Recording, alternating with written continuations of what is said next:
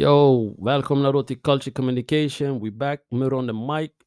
Idag har jag med mig två helt underbara damer i studion. Sam är tyvärr borta idag, vilket är skönt. Jag är ganska glad att vi slipper silky smooth idag, för vi orkar inte med hans rants. Men han är förmodligen tillbaka till nästa avsnitt. Jag har två damer med mig. Jag ska göra en liten intro. Den ena har jag känt sen barnsben.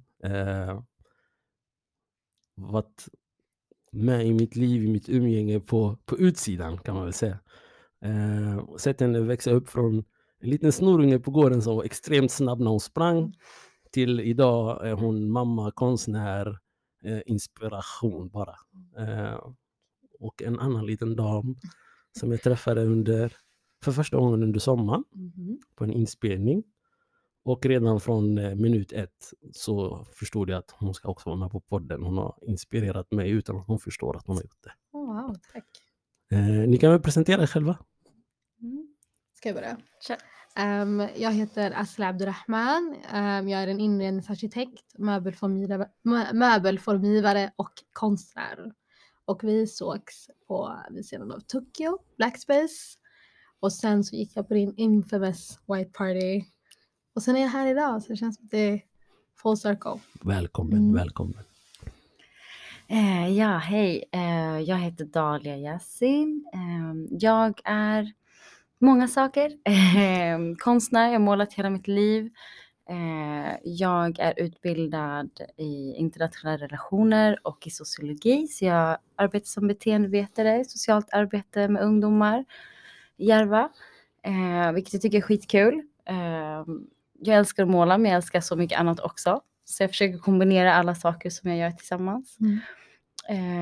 Och ja, jag är bara skitglad att vara här och att få se dig och få prata och träffa er. Härligt. Ja. Välkomna. Tack. Dagens avsnitt, jag satt och pratade lite och beskrev anledningen till varför jag bjöd med just er två. Det är i våran kultur så stigmat av utbildning väldigt fyrkantig. Våra föräldrar, framförallt den äldre generationen, när man pratar om utbildning så pratar man, om man inte är läkare, advokat, ingenjör, så har man ingen utbildning basically. Det är så de ser på saken. Och ni två har väl valt att gå en annan väg. Ni har valt kreativa utbildningar och ni är kreativt lagda. Och min fråga till er då, första frågan är, var kom inspirationen? Var hittade ni er kreativa gåva? Alltså jag har alltid älskat att måla och hålla på med mina händer. Alltså allt så här, lera, bygga. Jag älskade så här, gick någonting sönder hemma så skulle jag fixa det typ. Jag fattade inte varför man skulle köpa någonting, för jag kunde typ limma det eller sy det eller göra någonting. Så att jag har alltid älskat det kreativa. Och jag har alltid uppmuntrats till det faktiskt. Min mamma var verkligen så här, hon såg att jag började rita när jag var liten. Oj, hon är duktig på det. Så att om inte jag målade så gjorde hon typ en målningsläxa till mig. Hade jag inte ritat på länge, det så här, du får inte gå ut förrän du har ritat 3 bilder. Sådana där grejer. Nice. Så det var så här, ja faktiskt. Nu inser man hur värdefullt det är att ha någon som verkligen tror på det. Men alltså hon var verkligen min inspiration. Mina målningar är oftast kvinnor, starka kvinnor. Jag har alltid så inspirerats av, jag är från Palestina. Ja, den liksom krigarkvinnan därifrån har alltid så inspirerat mig. Och det syns verkligen i min konst. Men jag blev uppmuntrad hemifrån, alltid största supporten. Men samtidigt var det så här, jag ville ju gå estetiskt, men jag gick ju natur. Alltså jag har aldrig kunnat matte eller någonting som har med det att göra. Men jag var ändå tvungen att gå det. För att du kan måla, du ska måla hela ditt liv, du ska göra så fina grejer.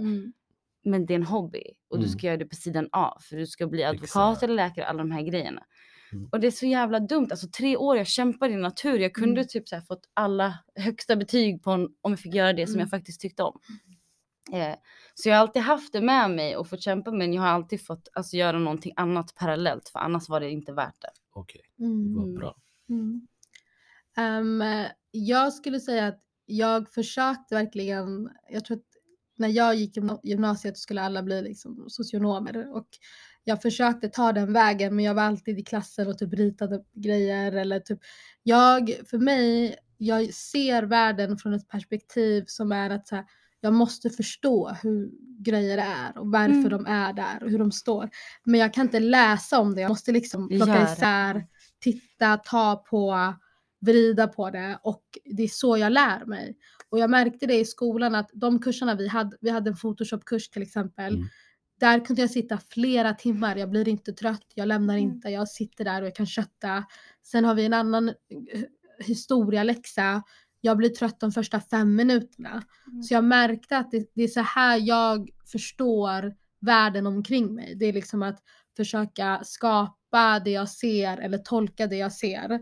Och för mig så, jag tror att jag är min mammas enda.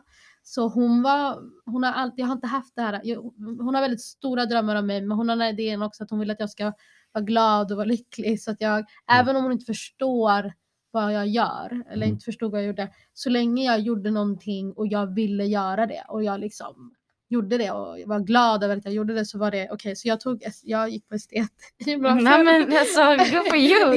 I missed out. Jag gick på estet. För mig, kreativ, jag förstod inte att jag var kreativ när jag var liten. Musik har alltid varit ett stort intresse för mig, men det var tabubelagt. Jag fick inte ens berätta att jag ville hålla på med musik. Ibland jag kunde smyga iväg och ta gitarrlektioner eller plinga på ett piano. Men jag fick alltid göra det i det dolda, det fick aldrig komma ut. Och det var alltid något jag höll nära min väst. Och det är som ni säger, hade man fått välja om idag och fått jag gick också natur på gymnasiet av någon anledning. Och jag hade sämst närvaro på skolan för att jag inte gillade det. Jag hade lätt för det, men jag var aldrig där. Jag var alltid i någon annan skola. Jag gick på tekniken hemma i Växlar och jag gick på katedral. Jag var på katedral så ofta att lärarna trodde att jag gick på katedral. Förstår ni hur ofta det hände? Men jag gick på katedral också av en anledning, för att esteterna var där. Och i hemlighet så ville jag egentligen hänga där. Jag ville vara i aulan och hålla på och plinga med någonting än att sitta och hålla på med matte. Även om jag har jätteenkelt för matte och fysik och kemi. Det kommer jättenaturligt för mig det också, men jag ville inte göra det. Det du säger, jag uppskattar det. Jag tror, hade du varit där du är idag när det gäller din konst, om du inte hade blivit uppmuntrad, och jag förstår också, eftersom jag vet vem du är, jag känner din mamma. Din mamma är också själv konstnärligt lagd. Tror du att det var lättare för henne att förstå eftersom hon själv var konstnär? Ja, alltså min mamma, hon författar och hon skriver. Och det var mer så här snack om att få ha någonting som är ens eget. Och att få utvecklas i det och hur viktigt det är. Så det var inte så, hon såg att jag tyckte om att måla, så att hon uppmuntrade det. Men hade jag varit bra på någonting annat så hade hon nog varit samma. För att det var så viktigt, och det var mycket snack om det i vår uppväxt. Att så här, min syster hon sprang, min bror var fotboll, jag hade måla och lite andra grejer. Men det var väldigt viktigt att jag skulle ha det här, och det var alltid mycket snack om när du blir äldre, du kan alltid så här, det är som terapi, jag har alltid fått lära mig det. Sen var jag väldigt stirrig, jag har ADHD, jag kunde inte sitta still. Jag gick ju på helt fel som så här linje för att sitta där och lyssna. Så tidigt så kom jag på, och hon såg att det här var bra för mig. Att jag kunde sitta stilla när jag faktiskt fick vara kreativ. Jag glömde bort frågan. Jag bara prata om annat. Nej. Frågan var ju, du var helt inne på det. Det är ju det där, tror du att eftersom din mamma själv har den genen av att skapa? Jag tror hon förstår hur viktigt det var. För att hon gör ju det liksom, även om hon jobbar med andra grejer, att bara få gå hem och ha det här som är ens eget, som håller för alltid.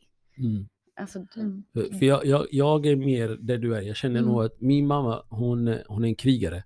Och det tar jag inte ifrån henne. Det var min pappa också. Men just mamma, för henne var utbildning, eftersom hon påpekade varje gång. Hon fick aldrig chansen att gå i skolan. Hon har börjat jobba jättetidigt. Och du vet, för henne att gå i skolan, det var att du måste bli läkare, du måste bli advokat. Det är för att hon själv kände att hon inte fann den möjligheten. Så för henne fanns det inte några andra alternativ. Så när jag säger att jag vill inte bli läkare eller jag vill inte bli advokat, så det tar emot lite. Och när din mamma inte riktigt förstår men ändå stöttar, hur känns det? Alltså det är en del av mig som är väldigt tacksam att hon är stolt fast hon ibland inte förstår. Och jag tror att i början när jag inte visste vad jag ville göra och vad jag skulle hålla på med, då var det förvirrande för oss båda. För att jag vet inte vad jag håller på med exakt och hon vet inte heller. Men sen är jag på Konstfack och då har en högskoleutbildning. Jag ville egentligen plugga fri konst på Konstfack, men jag valde design och arkitektur för jag tänkte alltså det låter bättre att vara inredningsarkitekt och det är någonting som mamma liksom kan ha. Så jag hade de spåren där också. Men nu, det som har hänt är att eftersom att jag är somali så poeter har en väldigt hög status i vår kultur. Och det här liksom att kunna skriva och berätta och prata om det man ser och tolka det. Människor som har den gåvan har en väldigt hög status. Så det jag har gjort är att jag jobbar lite mer som en poet, är att jag de här rummen jag bygger eller de här scenerna jag gestaltar, det är genom storytelling. Och hon och jag har blivit lite närmare i att så här, när jag pratar om någonting, de texterna jag skriver innan jag börjar processen oftast är i poesiform, och det är för att vi har den här dialogen och vi pratar om de ämnena. Om vi spinner vidare nu, när ni väl bestämde er för att nu ska jag studera och ska ta mig vidare, gymnasiet, universitetet, vad var stödet där då? Eller hur kände ni att först och främst, hur hittade ni vad ni ville läsa? Vad var inspirationen? Ja, alltså jag var så här, jag gick skolan, jag var 1 år yngre än alla andra. Så när jag tog studenten var jag 18. Och jag hade inget val, jag var tvungen att plugga direkt efter gymnasiet. Och det var jättemycket för att alla skulle ta så sabbatsår och åka resa. Och jag var så här, jag var tvungen att plugga direkt efter. Och det var jättemycket tjafs för jag verkligen ville inte. Men då hittade vi så här, vi kollade utbildningen tillsammans, faktiskt min mamma där också och min storebror. Så vi hittade någonting som så här, det här passar mig men jag kommer ändå plugga på universitet direkt, men det har ingenting med det kreativa att göra. Och det var internationella samhällsvetarprogrammet. Jag älskar så här, ja, jag är från Palestina. Det blir politik bara av att leva liksom. Så det var mycket internationella relationer och så vidare. Vilket jag tyckte var skitkul. Men det var kompromissen av att jag skulle börja plugga direkt och att det fanns att man kunde åka utomlands. Jag ville verkligen plugga utomlands. Så det var därför jag tog det programmet. Och jag ångrar inte det var skitnice. Men hade det varit mer öppet för att få plugga konst och hade jag sett det som ett alternativ så hade jag ju gjort det. Inte för att jag ångrar den här tiden, jag älskade min universitetsutbildning. Men det är ändå någonting som jag har varit tvungen att göra och få plugga och få alltså vara kreativ och vara en konstnär och inte bara utlopp. och få utlopp för det.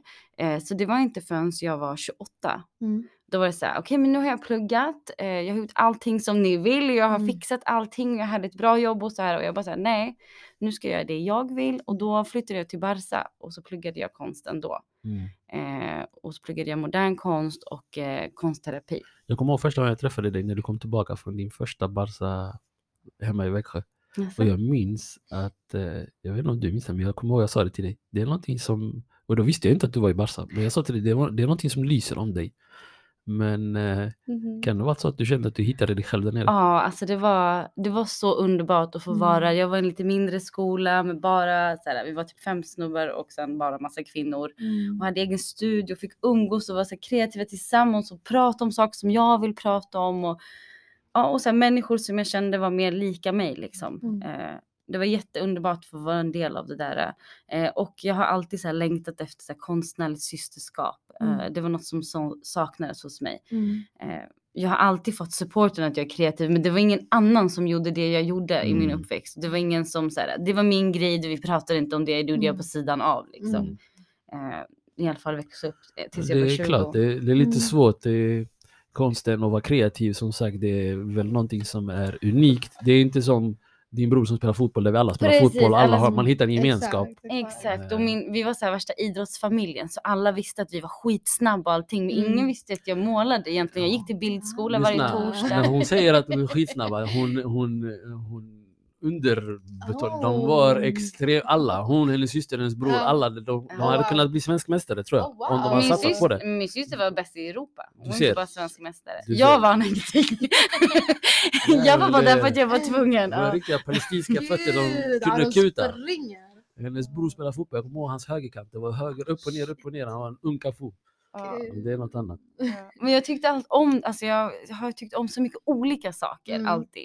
Men jag hade alltid som sagt, som jag fick den här gåvan och jag tog alltid vara på den. Det var inte något, vissa så här, de vet inte, så kommer de på det när de är äldre. Nej, alltså det var sån lek, alltså så här, sen jag var 6 år, det har följt med mig hela tiden och hjälpt mig i jättemånga situationer, så att jag alltid vetat att det inte bara någonting så här litet. Det är... om jag får ställa en fråga då.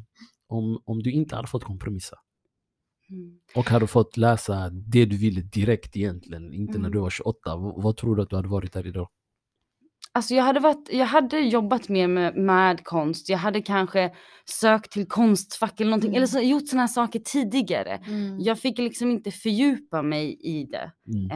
När jag började konstskolan och så bara fick göra projekt och det var så här, shit, och jag kunde så jävla mycket och jag var så här, jag har ju det här i mig, men jag har aldrig fått använda det på riktigt sätt.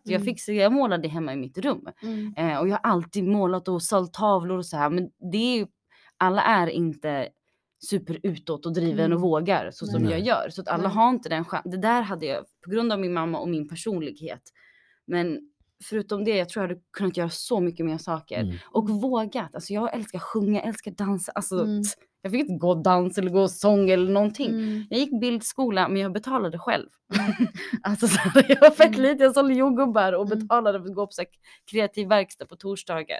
För att det var så här, det kostar för mycket och alltså you're not gonna make money. No. Så du kan bli läkare som målar.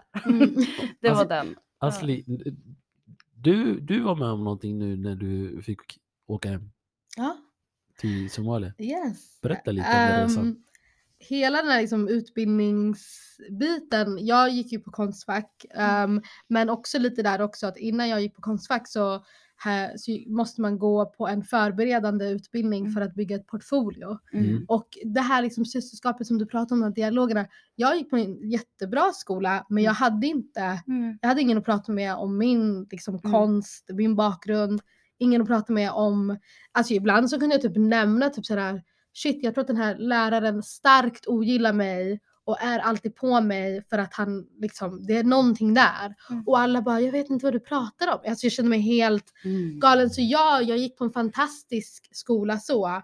Men det var liksom alltså mitt kreativa lyster försvann. Och jag hade krigat för att ens komma in dit. För jag kommer ihåg, jag gick på en förberedande skola basis, så jag ville inte ta lån, så jag tog all of my money, jag tog 75 lax, sparade upp all my savings på den här utbildningen. Och sen när jag gick på basis så sa de, det är ingen här som har kommit in på konstfack ever. Och jag bara okej, great. Och jag hade inte gjort research, det var liksom googla den här skolan mitt på natten och bara okej, det här är mitt nästa steg. Jag ger dem mina pengar och så går jag in och så bara, det är ingen som har kommit in här. Inte ens läraren som håller i kursen. Så konstfack var den här liksom, alla sitter och dyrkar liksom konstfack. Och men i den stunden då, vad var det som gjorde att du inte blev avskräckt? Vad var det som gjorde att du trampade vidare? Vad menar du? Jag hade sagt alla att jag skulle bli konstnär och alla tittar på mig och jag har sagt ja guys, this is it. Förstår, jag var säker och puffade upp mitt chest och sa till alla, det här är det jag ska göra, don't worry. Jag kan inte vända mig till samma människor och säga hallå, jag är livrädd. Så jag satt där och tänkte, vi får göra det här liksom. Så jag satt och jag märkte direkt att jag försökte först bli som alla andra och göra det de gör. Det gick inte bra. Och sen så tänkte jag, vet du vad? Det här är mina pengar, det här är min utbildning. Jag gör det jag gör, jag visar upp det jag har gjort. Vi kör på det. Och sen kom jag ihåg att jag kom in på intervju. Och då sa de till mig, läraren som gick på den skolan då, eller jobbade på den förberedande skolan, sa till mig, folk söker 4 gånger, 3 gånger innan de kommer in. Så hon sa att du har kommit in på intervju, en stor grej. Och jag tänkte, nej, jag måste komma in. Så jag gick på intervju och sen när man skulle ställa frågor så sa jag så här, så sa jag helt alltså rakt på sak så här, jag ska gå här. Jag har mitt arbete, jag kan jobba upp mig, jag vet att jag är bra, jag vill gå här. Sen när jag kom in så hade jag liksom, de hade byggt upp den här skolan och gjort den till liksom alla stora greatness core på konstfack. Så kom jag in dit och jag har aldrig känt mig så ensam. Jag visste inte vad jag höll på. Jag tänkte alltså jag kom in 6 månader senare. Det gick ett år från att jag ska satsa på konst till att jag går på den här skolan. Och min första kurs, första lärare gick åt skogen och sa till mig, det är okej om du känner att du vill hoppa av. Oj. Ja, det var första dialogen jag hade med henne. Så det var ju inte no community, kumbaya, let's sing along Nej, jag har moment. det. Alltså, de flesta så här, POCs har inte trivts där. Nej. Och jag har många vänner som gick konstfack samtidigt som jag var i Barcelona. Och i Barcelona, vi kallar oss för the UN. Alltså vi var bara så här, alltså massa kvinnor från olika länder och vet mycket så här muslimska. Och jag har aldrig fått umgås med muslimska tjejer som var så här konstnärliga och fria på det sättet också. Och det var en helt annan grej. Och där kunde man ta upp så här. Jag kommer ihåg, det fanns en så här tidslinje, så skulle alla skriva linjer och grejer. Och alla skrev så här, det var 1948 och det fanns 2 israeler och jag var så här, hallå. Vad hände där? Vad skippade vi i den här stora händelsen? Men att jag kommer ihåg att jag kunde prata om det, ha diskussion om det, att det var så här välkomnat. Och så pratade jag med en vän som gick på konstfack samtidigt, som hade väldigt mycket samma känsla som dig, och jag var så här, jag var glad att jag var där då. Även inte min utbildning, alltså så här, min diplom väger inte lika tungt i Sverige. Det är ingen som bryr sig om du har pluggat konst utomlands. Det måste stå konstfack typ. Och det kanske vi kommer till sen också. Men jag tänker i din moment där, när du känner att du är helt ensam där på den här illustrious school som du gått på. Vad vänder du dig i din hemmamiljö? Vem kan relatera till det du går igenom? Var får du stöd ifrån? Det fanns en grupp i skolan som heter Brown Island, och det fanns en tjej som heter Magda som gick på konst och fri konst.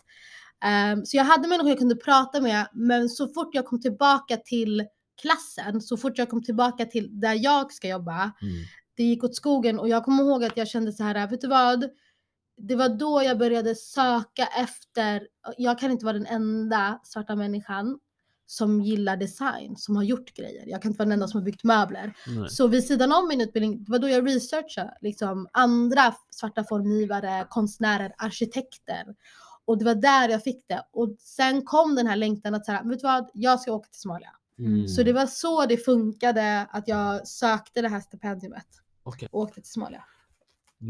Vi tar en liten paus där. Vi kommer tillbaka. Jag tror vi ska dyka in på resan till Somalia. Kommer vi tillbaka. Okej?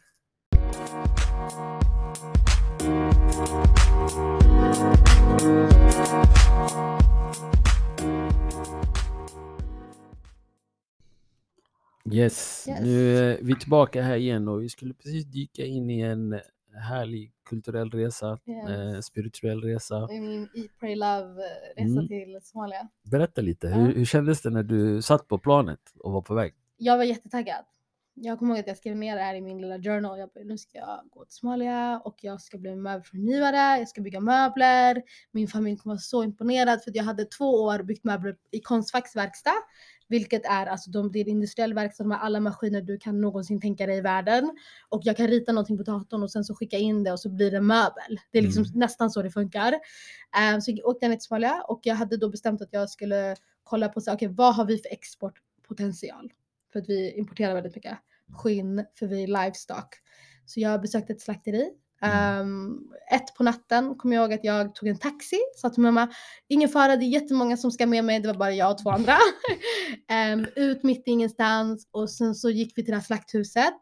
Och mannen sa till mig, han kallade mig Sverige, han sa svenska. Han bara, gråt inte nu när du går in i slakthuset. Och jag sa, nej, det här är material. Jag bara, du måste förstå att jag ser det här som material. Jag ser inte djur. Jag kommer inte gråta.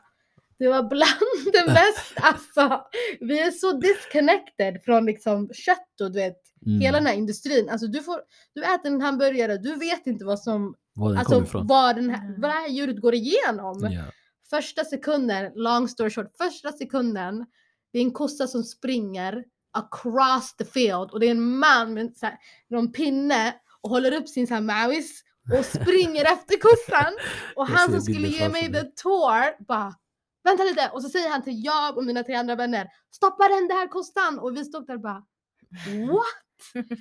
Så jag fick med mig skinn, hittade en träverkstad, ett familjeföretag faktiskt, som hade jobbat med aluminium och sen nu jag byggde möbler. Och så sa jag, ge mig 4 dagar i din träverkstad, jag ska bygga en prototyp. i skala 1-1. Jag fixar det här. Han såg lite osäker ut. Han sa, är du säker? Jag sa absolut, jag fixar det här. Jag visade honom lite möbler jag hade byggt. Han sa absolut, varsågod, gå in. Går in i verkstaden. Det var inte maskinerna, det var inte materialet, det var myggorna. Jag fick typ 46 myggbett. Det var liksom, jag svettades. Arbetsförhållandena var inte vad vana vid. Nej. Jag kunde inte klara av dem. Och det var då jag lärde mig den viktigaste läxan, som var så här: det spelar ingen roll hur mycket kunskap du lämnar med ett Sverige. När du åker tillbaka, du börjar om från noll. Så är det. För att det är platsen, det är vädret, det är liksom myggorna. Och det som hände var, jag gick från att åka ner dit till att jag ska bygga möbel, super så här, show off, bygga möbler. Jag ska lära dem någonting. Ja, jag ska lära, så här, varför använder ni inte skinn? Jag ska visa dem. Till att så här, kan ni snälla hjälpa mig och visa mig, hur jobbar ni liksom?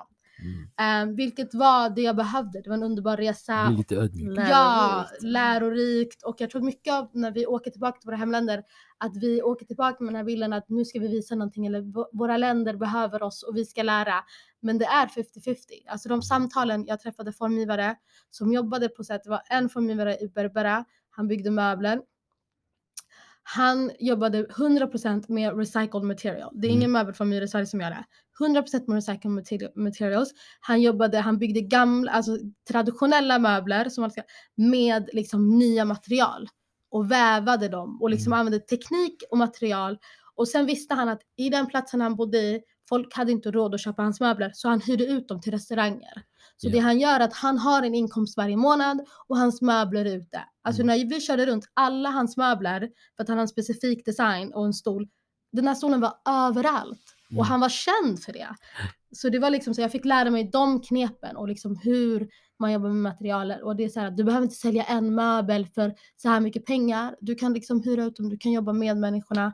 Så den resan där, det var liksom... Det är lite white girl säga life changing, men alltså den var life changing för mig. Så det, det låter faktiskt. Alltså, när jag såg ditt inlägg på Instagram och jag läste lite det du skrev. Det var verkligen där. Jag fastnade speciellt när du sa det här, att när jag kom till insikt av att materialet funkar annorlunda här. Träet är inte exakt, det lever ett annat liv här än vad det gör hemma i Sverige. Och det är precis som du säger, att man får komma tillbaka och landa på noll och börja om igen. Och det är inte alltid fel. Vi behöver förstå att våra länder, bara för att vi har växt upp här och har en annan bild och en annan förutsättning, så betyder det inte att ofta så när det gäller hantverk specifikt, de är betydligt längre fram än vad vi är. De har helt andra sätt att se på saker och ting som vi kan ta lärdom av. Absolut. Jag tänkte vi skulle shift gears lite. Och den största anledningen varför jag just har valt att ha med er två på det här avsnittet, det är ni är två kvinnor, unga, kreativa. Och ni har på varsitt sätt, utan att ni själva vet om det, men det jag har sett på avstånd, det är att ni använder er kreativa sida, er konst, till att inspirera nästa generation som kommer bakom er. Och vad betyder det för er och hur går ni tillväga? Jag såg att du hade någonting på Instagram nu för inte så länge sedan. Kan du berätta lite? Jag hade en utställning i Fisksätra. Jag var väldigt medveten om att jag ville göra någonting i Fisksätra. För att jag jobbar med barn. Jag håller i workshops och vi har färglärarkurser och så. Och mycket av den här utställningen var att jag ville skapa en upplevelse där vi tillsammans tittar på konst och en utställning som pratar med den. Och där dialogen, där du som tittare, speciellt med unga barnen, att de kan plocka upp budskapen, titta, känna, ta på, att det blir en annan upplevelse. För att vi tittade på konst, alltså vi gick på utflykter och gick på museer, alltså studiebesök som barn och så, och tittade på konst, och det var aldrig den här liksom, inte riktigt man fattade ingenting. Nej. Och det var liksom så här, så jag ville att de skulle ha en annan upplevelse. Och för mig så är det väldigt viktigt att när alltså min konst, den ska ha en publik. Jag har en publik och min publik är alltid alltså the younger version of me. Och i Fisksätra där jag bor, alltså det är ju bara, det är liksom alla det känns som att vi bor i en liten bubbla, för det är liksom en förort i Nacka. Så den här utställningen hette Njuvnektar och det var 3 scener. Pratade om, en scen hette Brunsom och pratade om den bruna färgen. Och hela den här inspirationen för den här scenen kom från en kurs där jag hade med barnen. där vi hade färglära och barnen insåg att om vi blandar alla färger så får de brun. Men de var inte så glada över att de fick det. Det var mer att det blev så här, brun som bajs. Och jag hade inte hört den här meningen, jag hade hört den när jag var liten, men liksom som, att höra den som vuxen pedagog. Och då var det bara en tjej som var brun i klassen och hon blev tyst. Hon sa ingenting, nästan som att hon förväntade svaret. Och då vände jag det och sa nej, brun som mig, brun som choklad, brun som kaffe. Och vi pratade om den bruna färgen. Men att den här vithetsnormen som finns tyvärr i utbildningssammanhang, den är osynlig för de som inte förstår den. Absolut. Och det är jätteviktigt det du gör, att du vänder den och gör den till något positivt. Och det hände för att jag var där. Alltså om det var en annan lärare som inte var brun, eller någon person som inte jobbar med konst eller någon konstnär, det kanske skulle vara en jobbig moment för dem också. Eller så hade det bara gått över huvudet. Ja, men det var viktigt och hela den här scenen, alltså vi tittade på den och jag såg de här barnen nu för att jag ställde dem frågan och nu har de massa exempel på brun. Alltså det är liksom all the examples in the world. Så det är lite så som jag jobbar med min konst och det är lite så jag jobbar. Dalia, du jobbar ju i Järva. Och du har på något sätt integrerat dina två passioner när du jobbar med de här kidsen. Ja, alltså jag har som sagt jag har jobbat sedan jag var jätteliten. Och min mamma är så här, arabiska kvinnoföreningen, internationella kvinnoföreningen. Och som typ så kan hon inte så mycket tekniskt eller någonting. Och så var det jag som gjorde typ allt, hela ens uppväxt. Så jag hade alltid så här tjejgrupper och kulturambassadörsgrejer. Och mitt verktyg, det jag kunde var att måla. Så att det är så jag får kontakt med folk. Och sen att veta att när man är liten, som sagt jag hade så här ADHD-diagnos. Folk var så här, hon är för stilig, hon kan inte göra det här. Men jag hade väldigt många bra vuxna människor runt omkring mig som kunde se mig. Att jag tyckte om att måla, att jag var kreativ och kunde använda sig av det. När de såg det så såg jag själv att det här är inte bara någonting jag tycker om att göra, det här är ett verktyg. Det här är ett sätt som jag kan använda för att koncentrera mig, för att må bättre, för att bli lugnare, för att sortera mina tankar. Och det förstod jag väldigt tidigt. Och sen att man är en analytisk person så har jag liksom så här. Jag har också workshops för barn, kreativa verkstäder. Och de har typ satts ihop av bara att tänka på mina egna erfarenheter. Jag tog examen när jag var 21. Skitliten, du får inget jobb när du är 21. Så jag jobbar ju på skolor och på förskolor och på så här, fritidsgrejer. Och då var det oftast så här, men den här ungen, han är lite jobbig eller hon är lite så här. Och jag märkte ju direkt att jag älskar dem. Som man ser på det sättet. Det var lite mer som utmanande. Man inte förstår sig på. Ja, och där såg jag bara så här. När jag var liten så här tics. Vi hade så mycket, så mycket energi. Och jag trodde jag var den enda i hela världen som hade det. Så började jag jobba på en skola så ser jag så här. Hälften av barnen har det. Och att det är den här kreativa energin som inte får ta vägen någonstans. Så jag såg mig själv. Och så prövade jag bara olika saker som funkade bra på mig. Som till exempel att när jag började 4 så fick jag också höra så här, ska du så här, hon kanske inte ska vara här inne, hon kanske ska sitta själv eller så här, hon kan inte sitta still. Och så började en ny lärare och efter en dag så kommer jag till skolan och då har hon tejpat ett papper på min bänk. För att jag fick alltid skit för att jag ritade på bänkarna. Hon bara, nu ritar du inte på bänken. Hon förstod att när jag ritade så lyssnade jag. Det var ett sätt för mig att koncentrera sig på. Så som sagt, jag tog med mig det och så prövade jag det på de här barnen. Och så det var så jag fick kontakt med dem. Och du blir alltid favoriten med ungdomar om du kan någonting kreativt. Det är skitbra sätt att connecta på. Det är just det du sa just nu. Du hittade ett verktyg där du faktiskt fick deras öra. Ja, och alltså det är verktyg för mig och så här, varför ska det är som ett knep i livet och det är så här, alla förtjänar det.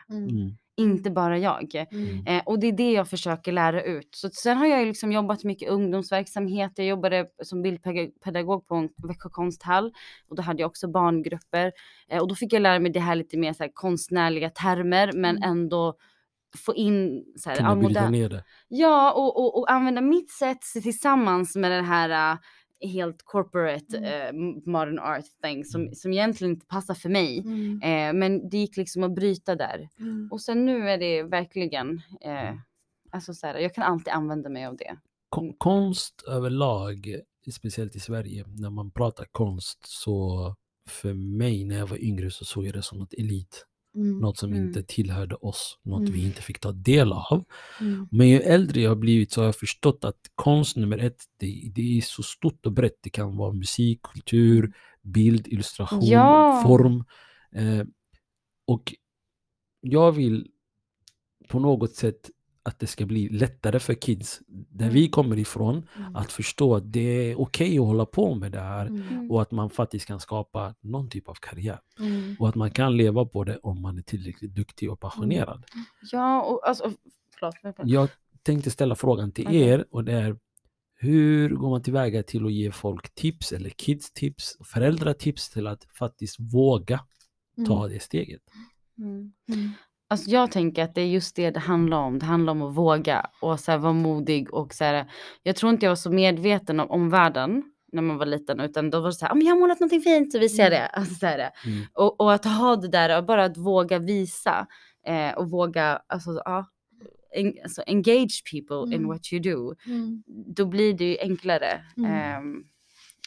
Förlåt, nej, men jag tror sådär, jag tror bilden på konst är den här personen som sitter hemma i studion och som målar en svart prick och får miljoner. Och det gör då att vi, alltså föräldrar, syskon in the community, tänker, men herregud, ingen av oss kommer köpa den här pricken, vad är det som händer? Men jag tror det man måste förstå är, konst egentligen är, eller liksom det här kreativa spåret, det är grunden till livet. Allting som du ser runt omkring dig, det är liksom någon hade den här idén i huvudet och den grundades från någonting. Och jag tror att så fort man vänder blicken till att när man konst, det kommunicerar, det pratar, det är en dialog, det når ut till folk, det berör, och det är liksom poesi, musik, alltså det kan liksom att flyga ett flygplan, du måste ha det här liksom kreativa, du måste kunna se världen från du måste vara uppe ibland månen och liksom kunna se och navigera, att bygga bord, att rita, jag tror att som förälder, och när jag jobbar med de unga barnen, jag förstår att den här kreativa spåren, vi måste nurture it, och vi måste ha workshops där vi har konst, men där det är också problem solving. Där det är liksom, har du en idé? Jag vill bygga min egen cykel. Okej, men vi gör det. Hur funkar en gunga? Att man använder det här kreativa spåret för att liksom göra saker, bygga, lösa det. För att då kan man navigera världen genom det sättet. Exakt. Så jag tror verkligen på att nu, mer än någonting, alltså mer än ever, speciellt när barnen har access till pedagoger som navigerar världen så som vi gör och som använder deras kreativa spår för att förstå det du sa i början, att om inte någonting funkade, du ville fixa det. Det är liksom, det är där den kreativa spåren ligger. Alla målar inte, men även de som målar, alltså Banksy, alltså det är liksom, det är konst. Så jag tror att vi måste bara öppna upp det och liksom spränga barriärer. Och se det som det är. Och när man säger konstnär, att man inte tänker den här quirky personen, hippie-dippie, men när man tänker innovativ, man tänker liksom changemaker. Och sen lära sig att det är vi som sätter värdet på det. Ja, absolut. Och det, jag vet inte, det är en av mina favoritfilmer innan vi ska inte bli för område, men en av mina favoritfilmer, jag vet inte, ni har säkert sett den, det är en fransk film som heter Oväntad vänskap. Har ni sett den? Det finns en scen där de är i en galleria och han sitter där och tittar på en bild och han drar ett skämt och Omar Sy då, som spelar den här rollen, när han får höra vad tavlan kostar, han tappar hakan, men samtidigt som han tappar hakan så finner han inspiration till att själv måla. För att han insåg att jag kan tjäna pengar på det här. Och någonstans så hittar han sin ro. Jag tyckte det var en sån vacker scen att tänka och reflektera över. Ja, förlåt. Nej, men en viktig grej. Alltså, jag har alltid sålt tavlor. Sen jag var typ så här 15 år. Det var alltid någon, för jag var så här, jag har försökt få en att måla en familjetavla i typ 20 år. Gör du porträtter? Vad sa du? Gör du porträtter? Ja, inte längre. Men jag menar bara att när jag var yngre, då var jag så här, jag ville ha pengar. Jag fick inga pengar, jag ville tjäna pengar. Så då ritade jag teckning, målade tavlor, jag kan göra det här, jag kan göra det. Så det blev verkligen en drivkraft, var att få så här, hur kan jag tjäna pengar själv? Jag måste gå i skolan, jag måste göra det här. Men okej då, vad är ett verktyg igen? Och jag kommer ihåg när jag flyttade till Stockholm, jag flyttade hit när jag var 20 och jag sålde redan tavlor. Det gick rätt snabbt så här. Jag har alltid någon som har en beställning eller så. Och alla var så här, men hur kan du få det och det? Och bara, alltså, jag känner jättemånga som målar, om man tänker så här, vem som målar fint och inte som målar mycket bättre och tekniskt och gör mycket mer tavlor, men de säljer ingenting. Och det är för att man måste våga. Och man måste våga visa och våga typ så här, det är egentligen att vara så, att jag har också insett att man vågar vara sårbar och visa så här någonting som man har gjort alltså från sig. Och jag tror den är det där det förändras. När du vågar visa och vågar visa vem du är och så här, stå för det. Det är då du kan faktiskt få en publik och få folk som ser det. Och man är ofta så här, man kan se så här konstnärer, vad var det här för någonting? Ja, men det är bara för att de står där. Du är hemma och målar och klagar på att någon annan är där ute. Men så är det väl och det är där vi ska säga. Så är det lite med allt i livet, att vågar man inte, och nummer ett, ansas skin, utvecklas, ta kliv att vara kreativ är inte bara att vara sårbar, det är att berätta sin sanning på något sätt. I vilken form det väljer att komma ut i, det beror på dig. Men som våra föräldrar hade en rädsla för vad utbildning skulle vara. Det måste vara en specifik utbildning. Så har vi växt upp med att förstå att, vet ni vad, man kan göra karriär i vad som helst. Jag har en kollega vars mamma, hennes jobb är att skapa reklam, vad heter det, så här Nike, just do it. En sån grej, det är hennes karriär. Hon kommer och sitter och tänker ut såna här saker. Eller vad som helst. Everything is a job right now. Allting, man kan skapa sin egen framtid. Och det är det, när du pratar om din konst och du pratar om, vi sätter värdet på vad som är viktigt. Ja, och det finns, jag älskar att säga det här, bara det finns ingen rätt och fel. Exakt. Alltså det handlar också om att få göra, få skapa. Det är en underbar känsla som alla borde pröva på. Och som sagt, så här, vi äger inte färgen eller, det här, eller konsten. Den är till för alla. Och du behöver inte bli någon konstnär bara för att vara kreativ. Du kan bara vara kreativ hemma. Du behöver inte visa det för någon heller. Alltså, du kan bara använda dig av det här verktyget i ditt liv också. Och du blir rikare på det sättet med. Det är lite, alltså jag tror... det är lite så som jag målar och jag gör, men jag visar aldrig dem.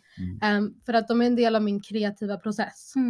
Och jag tror att det är en annan grej så här, när man inte har fått någonting lätt första gången man ville ha den, man inte har fått det gör att du utvecklas. Och det är där det ligger i att du vet hur du ska behålla det, för att du vet vad det betyder för dig.